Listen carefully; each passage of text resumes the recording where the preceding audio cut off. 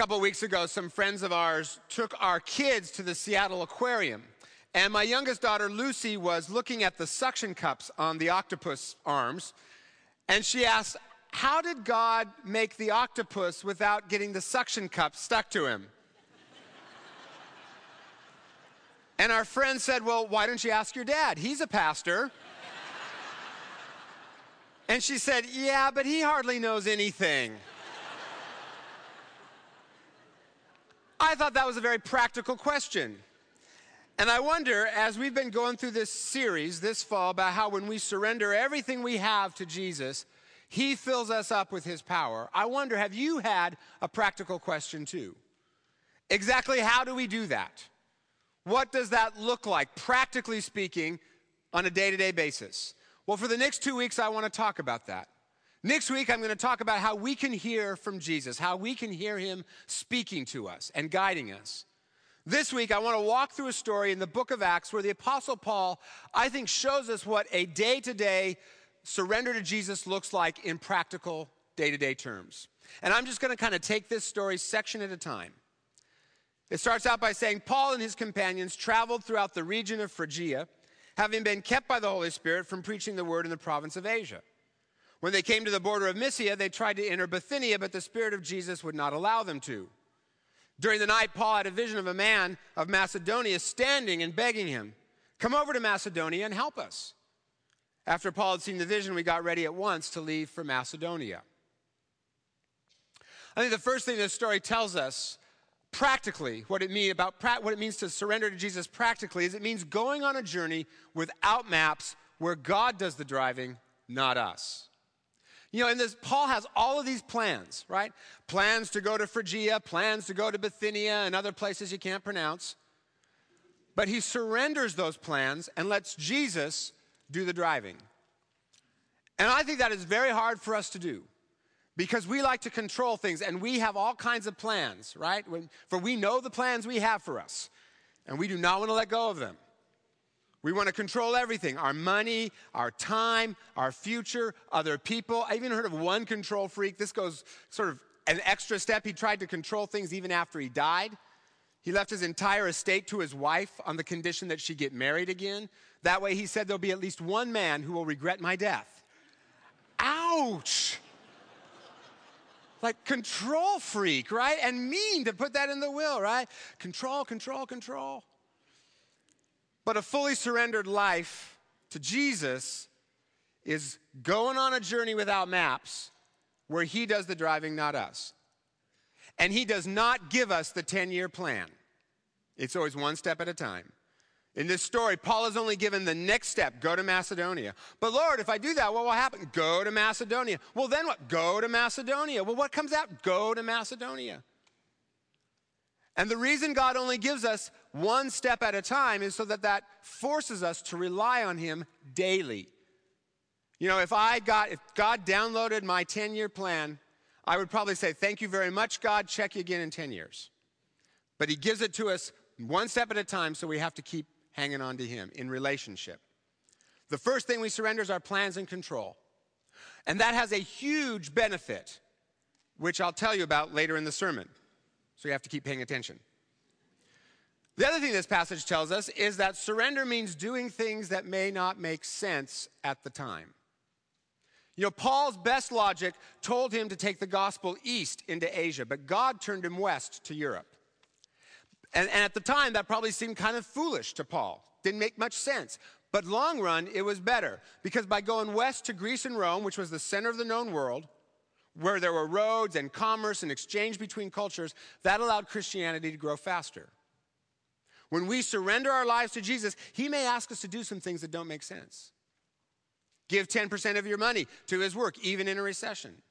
Forgive someone or let go of some anger that you're hanging on to against someone, even if it maybe doesn't make sense. Well, what will they do to me? And I don't know, and let it go. Maybe it's take a less prestigious job to do something God is asking you to do. May not make sense. But full surrender means doing those things that may not make sense at the time, trusting that God really knows what we really need, and he knows best more than we do. And there is a huge benefit to that, which I'll tell you about later in the sermon. The story keeps going.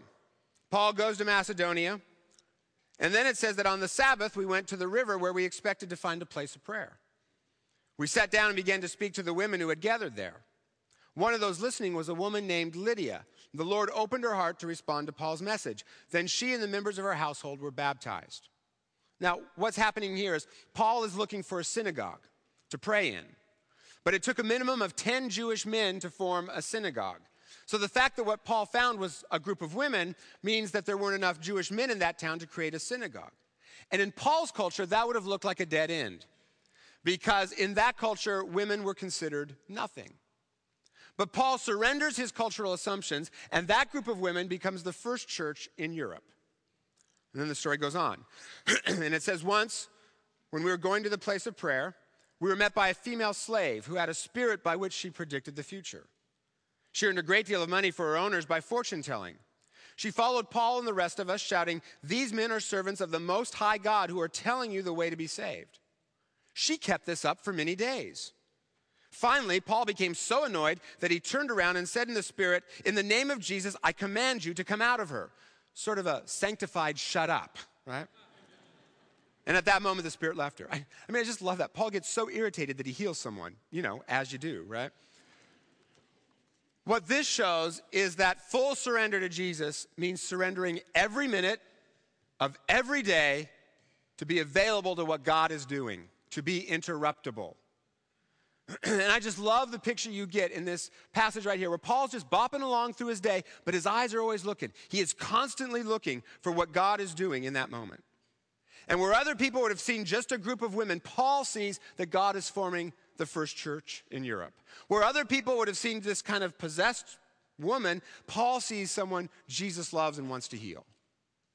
And when we surrender every minute of every day, when we get up every day and we say, "Lord, what is it you want to do today? Can I help?" When we go into our office or neighborhood or school or whatever it is, when we go in there every morning and say, "God, what do you want to do in this place today? Can I help?" When we surrender every minute and we're always looking for what God is doing and how we can join him, life becomes this huge adventure. When we think of surrender, we think, he's going to make me sell everything and go to Africa and be a missionary. Well, maybe. But more likely, he's going to want you to be asking him to see what he's doing in the local Starbucks, in your office, in your home, in your neighborhood, so you can be a part of that with him. There's a Christian writer named Lee Strobel who used to be an atheist journalist until he started following Jesus and he became a pastor. And one day he got out of an elevator and ran into an old reporter friend of his. And he hadn't seen him in a long time. And this friend said, "Lee Strobel, you old so-and-so, what are you up to these days?" And Strobel said, "Well, I'm a pastor." And the guy looked kind of shocked and he said, "Lee Strobel, a pastor? Well, I'll be damned." And Strobel said, "You don't have to be." And that led into this whole conversation about Jesus and church. And this guy got interested, started coming to church. A couple of months later, became a Christian. Getting off an elevator became this thrill ride, this adventure, because he was always looking, what's God want to do? What's God doing? Can I help? A great prayer to pray constantly, starting tomorrow, is Jesus right here today in my office, right here in my school, right here in my neighborhood. Jesus, today, what do you want to do? And can I help? That may mean listening to someone in need. It might mean serving someone in some way. It might mean extending some love to an extra grace required person, that kind of person. We all have them, right? They kind of get on our nerves. They're hard to love. Surrender may mean extending some grace to them. And if you don't have any extra grace annoying people in your life, let one of the pastors know and we'll assign you someone. Maybe even one of the pastors. Billy Graham's wife was once asked, "What's it like living with such a spiritual giant?" And she said, "Oh, it's just so daily." Full surrender to Jesus is just so daily. And there's a huge benefit to it, which I'll tell you about later in the sermon. Back to the story. Well, when the fortune teller's demon is gone and her owner realized that he didn't have a chance of making any more money off of her, he got mad. And the text says he seized Paul and Silas, dragged them into the marketplace to face the authorities. The crowd joined in the attack against Paul and Silas, and the magistrates ordered them to be stripped and beaten with rods. After they'd been severely flogged, they were thrown into prison, and the jailer fastened their feet in stocks. truth in advertising. There is a cost to full surrender to Jesus. Full surrender to Jesus has a cost. And we preachers don't tell you that very often because we want to keep you coming to church. So we emphasize all the ways that Jesus makes your life easier, and in some ways he does. But sometimes there's also a cost to following him. What if I give my money to God's work and the economy gets worse? What if I give up that high-paying, prestigious job to do that thing I know God wants me to do, and it'll probably bring me meaning and significance, but what about my comfortable life? What if I surrender my marriage to Jesus and do it his way? That might mean that I have to die to self a little bit. That might mean I have to admit I'm wrong in some places or apologize. What if I let go of that anger? What will happen? Right? Sometimes there's a cost to following Jesus, and that's why we are afraid to surrender. That's what holds us back, right? We are afraid to surrender. And everything in our Eastside culture tells us to run away from that fear. But God calls us into the middle of that fear because that's where we're going to meet him. A small way that I have surrendered to Jesus is doing men's fraternity. And for me, there's a cost involved. It takes a lot of time because I have to write now 2 talks a week. But more to the point, it creates this kind of spiritual battle in me almost every week. I love doing it. I love being there. It's always a huge charge every Tuesday morning. But also alongside of that, every week the devil just loves to bug me and kind of try to get me to feel insecure. And he just, this tape over and over in my head. Give me a break, Dudley. Who's going to want to come and listen to you talk about how to be a man? Forget it. So the day before the first men's fraternity, I said to God, Lord, I feel like throwing up. And one of the things that I've found helpful is to allow God to ask me the why question over and over again, to kind of get down to what's really going on inside me. A friend of mine calls it doing an archaeological dig on your feelings. So I heard God say, well, why do you feel that way? And I said, I'm afraid no one's going to show up. Well, why are you afraid of that? Well, it might reflect poorly on me. Well, why do you care? Because I don't want to look like a fool. Why? Because I've had a lot of shame put on me in my life, and that hurt, and I don't ever want to go back there, God. And then I heard God say, well, that was when you were a kid. And I'm trying to heal you of all of that, but I need you to surrender your fears first and do this men's fraternity thing because that's part of how I'm going to make you whole. There's a cost to surrendering to Jesus, and we know it, and it's what makes us afraid to surrender. But there's also a huge benefit, which I'll tell you about now. So we last left Paul and Silas. They were chained up in prison, and then the story goes on. About midnight, Paul and Silas were praying and singing hymns to God, and the other prisoners were listening to them. Suddenly there was such a violent earthquake. At once all the prison doors flew open and everyone's chains came loose.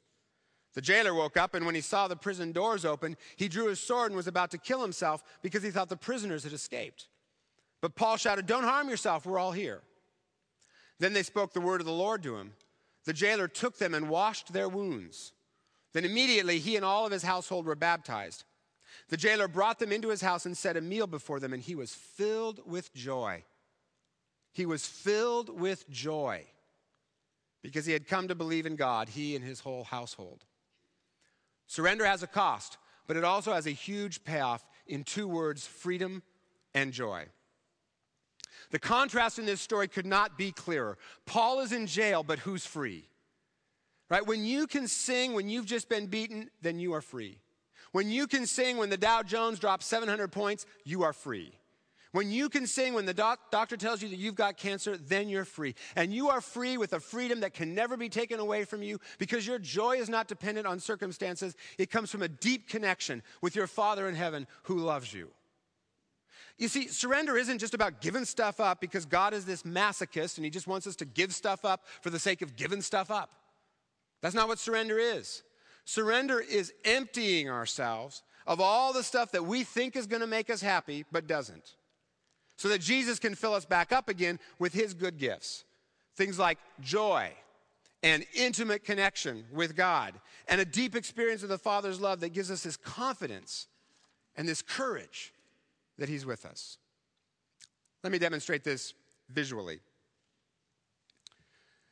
This glass is your soul. You may find that a reductive way to describe the complexity that is you, but just go with me on the metaphor. And the water, you'll notice, is murky. And I had to put all kinds of stuff in this water this morning to get it to look this bad. And this stuff represents all the things in our lives, in our souls, in our time that we think is going to make us happy. Money, reputation, pleasure, comfort, success, our frantic efforts to control other people, the anger that we keep hanging on to. And we know deep down that it's no good for us. I mean, look at that. That can't be good, right? And we know deep down we're not really living the abundant life.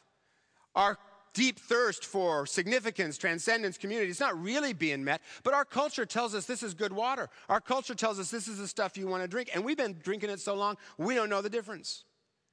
And God says, would you surrender that to me? And we say, I know it's murky water, but it's all I've got. If I give it up, I'm going to really be thirsty. I mean, it's murky, but it's mine. And God says, trust me. So maybe we take a step, and maybe we just pour out a little bit. We empty ourselves, surrender just a little bit. Maybe some time, do a short-term mission trip, serve someone, something like that. Maybe we empty ourselves, surrender just a little bit more. Maybe that anger we're hanging on to against someone, we kind of surrender that and surrender that person to God. Or maybe something comes along like a recession and our 401k is cut in half, and whoa, there goes, oh no. Whether we wanted to or not, there, it's gone, right? And now we're empty. And God goes, good, now I can do something. So he pours his love into us and he swishes it around because otherwise the metaphor won't work.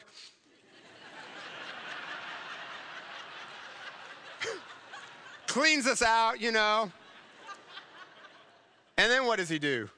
He fills us back up with his good stuff that quenches our thirst. Peace, love, joy, courage, strength, you name it. He's got it, and he pours it into us.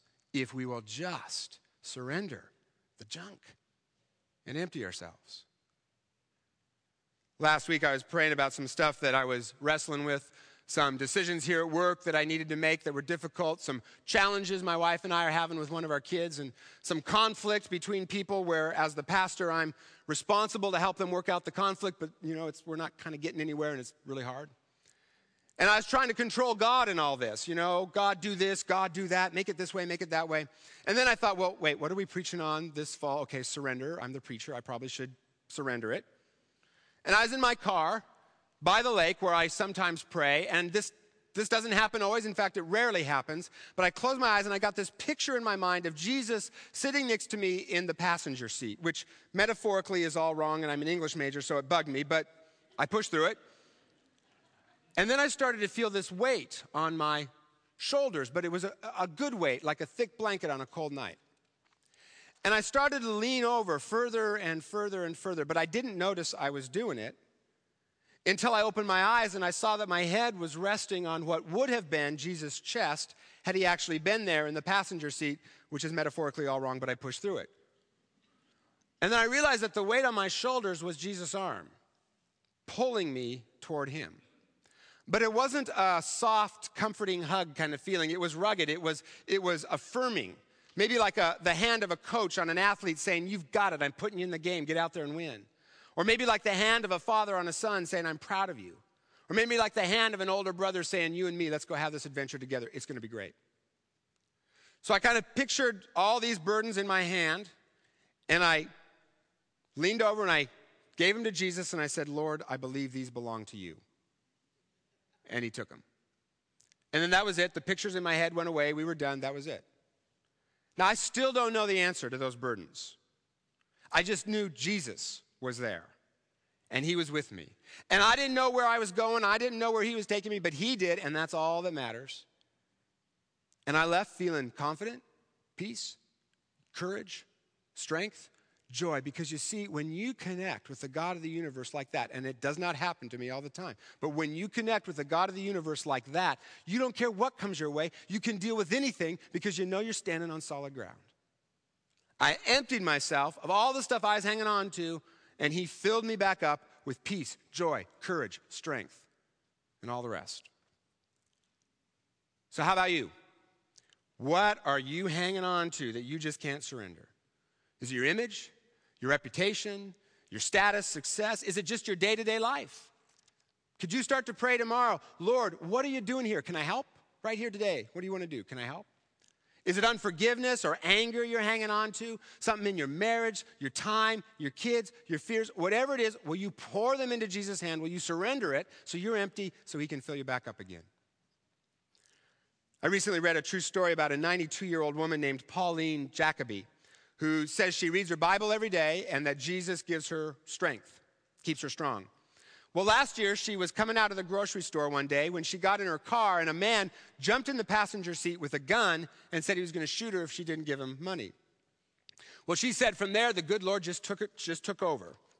She said no to him 3 different times, and then she said, if you kill me, I'm going to go to heaven, but you're just going to be miserable. And she said, Jesus is right here in this car, and he goes everywhere that I go, and he loves you, and he'd be happy to forgive you because he loves you. And the guy said, well, maybe I'll go home tonight and pray. And she said, no, you can do it right now. Why wait? He's right here, right now. And he loves you, and he wants you to pray, and he wants to forgive you. And then she gave him all the money she had, $10. And she said, I'm not going to let you take this from me, but I'll give it to you because Jesus loves you. Just don't spend it on whiskey. Well, the man started to cry, probably because no one had ever loved him before. And he leaned over, and he kissed her cheek, and then he left. She said she went home, she thought about what had happened for a few minutes, then she laid down and took a nap. Now, let me ask you a question. Is some 92-year-old woman more courageous than you are? Yeah, pretty much me too, yeah. But I want to be that brave. I want to be that free. I want to have that much joy. And I think the way we get there is doing what Miss Jacoby did for her whole life. Surrender every minute to Jesus. Do what he says, even if it doesn't make sense. I mean, that little thing in the car did not make sense, right? Let him guide you regardless of the cost, and he will fill you back up again. With love so deep it can't be fathomed, life so strong it'll never die, peace that can't be taken away, rest that won't be disturbed, joy that can't be diminished, hope that never disappoints, light that will never be darkened, purity that can't be defiled, beauty that won't be marred, wisdom that can't be baffled, and resources that will never end. On the other side, you can say amen, by the way. On the other side of surrender is a banquet. You just got to come hungry. So put down the junk food, empty yourself, come hungry, and he will fill you